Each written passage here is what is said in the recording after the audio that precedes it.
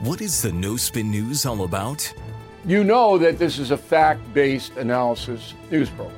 You know that. We avoid speculation. We don't do conspiracies here. We don't do party politics here. We're not nonpartisan. That's wrong. Not that. Okay, we are advocates for a stronger America and a more just society. We don't believe in communism. We don't believe in socialism. We don't believe in nihilism. We don't believe in the progressive woke culture. We think it is un-American. We don't support that.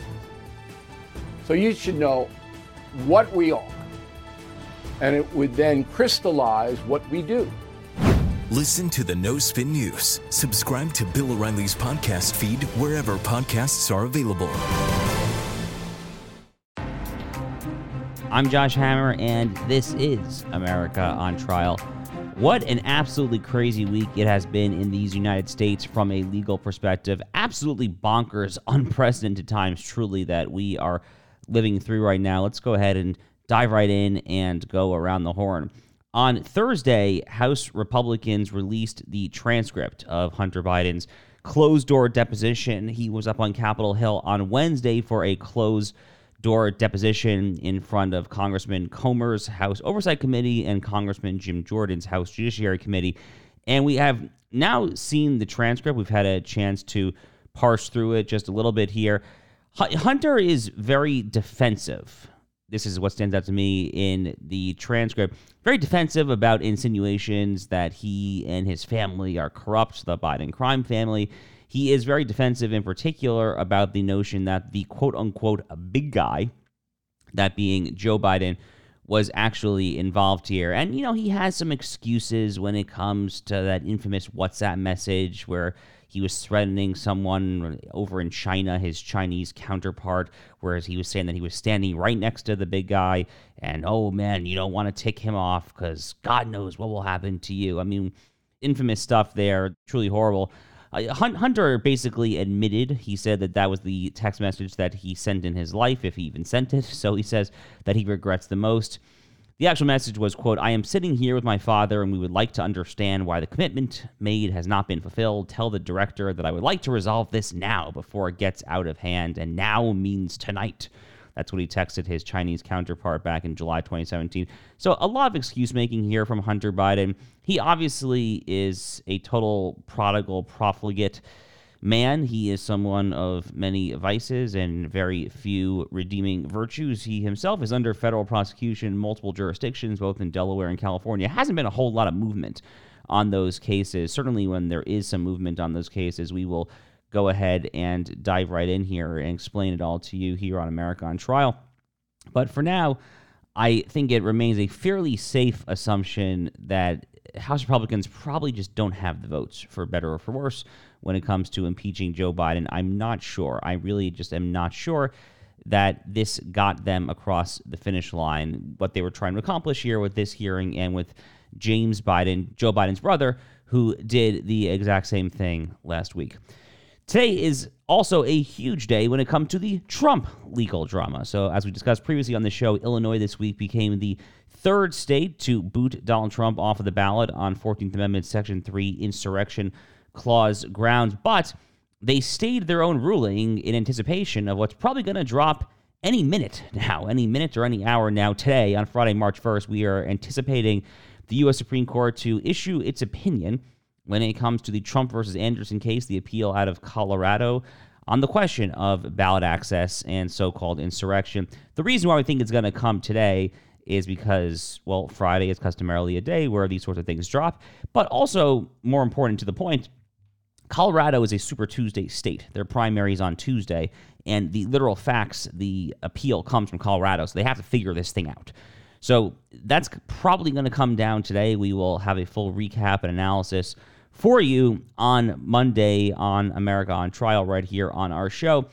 As we've analyzed numerous times, we are predicting an 8-1 or 9-0 opinion, probably written on the grounds of self-execution, namely the idea that Congress did not pass a statute explaining exactly how the insurrection clause is supposed to be operationalized. It is not self-executing.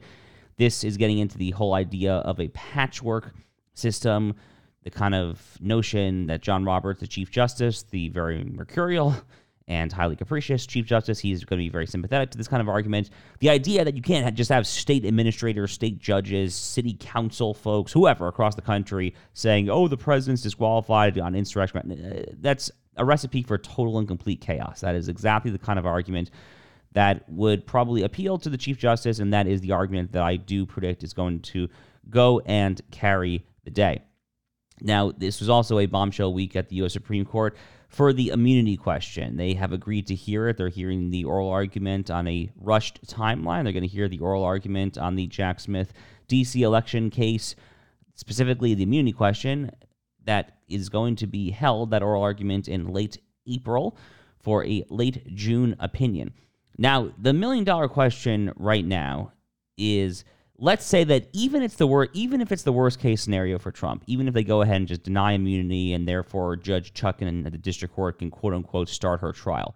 I'm not exactly anticipating that. If I were a betting man right now, I would bet they probably will go ahead and do some sort of middle ground. Oh, some core Article 2, some core presidential powers do have immunity for after a sitting president is no longer a sitting president. But then there actually are some other things that you can do in office that really have nothing whatsoever to do with your core Article 2 constitutional presidential prerogative. And therefore, you actually can be prosecuted on some of those grounds after you leave the Oval Office, after you leave the Resolute desk in the West Wing behind you. And if they do go ahead and do that route, then what they would do is probably remand it to lower courts to engage in fact-finding to see whether the actual conduct alleged by Jack Smith in this indictment is under the ambit of core functions that would be criminally immune for Donald Trump or not core functions. So is it official conduct or political conduct? We've seen this distinction play out in numerous occasions, including Mark Meadows' attempts down in Georgia to try to move his case there into federal court. That's this whole argument as to whether these actions, when it comes to the events between the 2020 election and January 6, 2021, are they official actions or are they not official actions? I anticipate the court is going to try to take that middle ground approach there, but the real debate now unfolding is, are they going to be able to get this trial in on time, even at this point, if they just simply swat down immunity and say the trial can proceed? So that will be the end of June. So you're looking now July 1st, right around there. At that point, you're probably not looking until an actual trial start date until September. Given all the flurry of pretrial motions, all the discovery requests, things like that, that will only kick into gear after the Supreme Court has resolved the immunity question. And then the million-dollar question at that point is, recall that there was a long-standing Department of Justice policy against any perception whatsoever. This policy is in favor of avoiding any perception whatsoever of election interference.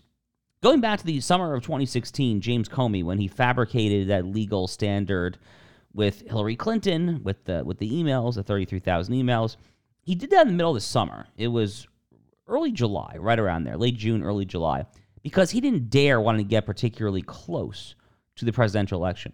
Will Jack Smith feel like he is guided by the same guidelines here, the same parameters? I say no, because the era of Trump has thrown out all the norms on the left due to serial Trump derangement syndrome. But these are just the kind of things that we're going to be thinking and talking a lot about here on this show over the next few months. Make no mistake.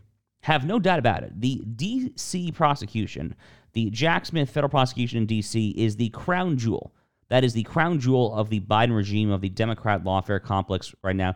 They are putting all of their eggs in that basket. And one of the reasons why they are putting all of their eggs in that basket is because the case in Georgia is just totally collapsing. The case in Georgia, which was the case that so many of us thought, really, I mean, I'm very much among them. I really thought that was going to be the case, that Trump was by far in biggest doo-doo. But today on March 1st, we are going to get another hearing down in Judge Scott McAfee's courtroom in Fulton County, Georgia, as it pertains to Trump co-defendant Michael Roman's motion to disqualify DA Fani Willis and Special Prosecutor Nathan Wade.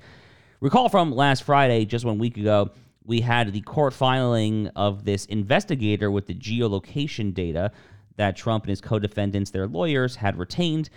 Really damning stuff, showing that Fani and Nathan were absolutely shacking up. They had thousands and many thousands, I think over 10,000 text messages and phone calls combined, according to this investigator's geolocation data analysis.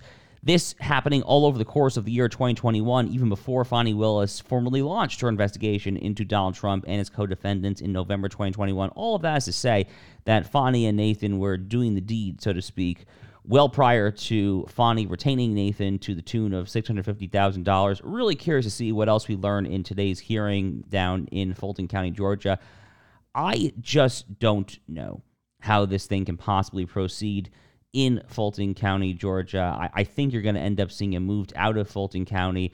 It was already set for a delayed August start date there. It's probably going to get delayed even more. If it actually is moved out of Fulton County, the jury pool is only going to get redder. It's only going to get less dark blue because Fulton County is Atlanta. Trump is just looking extraordinarily lucky. Now, there's still a chance he could be tripped up in D.C. when it comes to the immunity question, but all in all, you've got to be happy right now looking at all these factors if you are Donald Trump.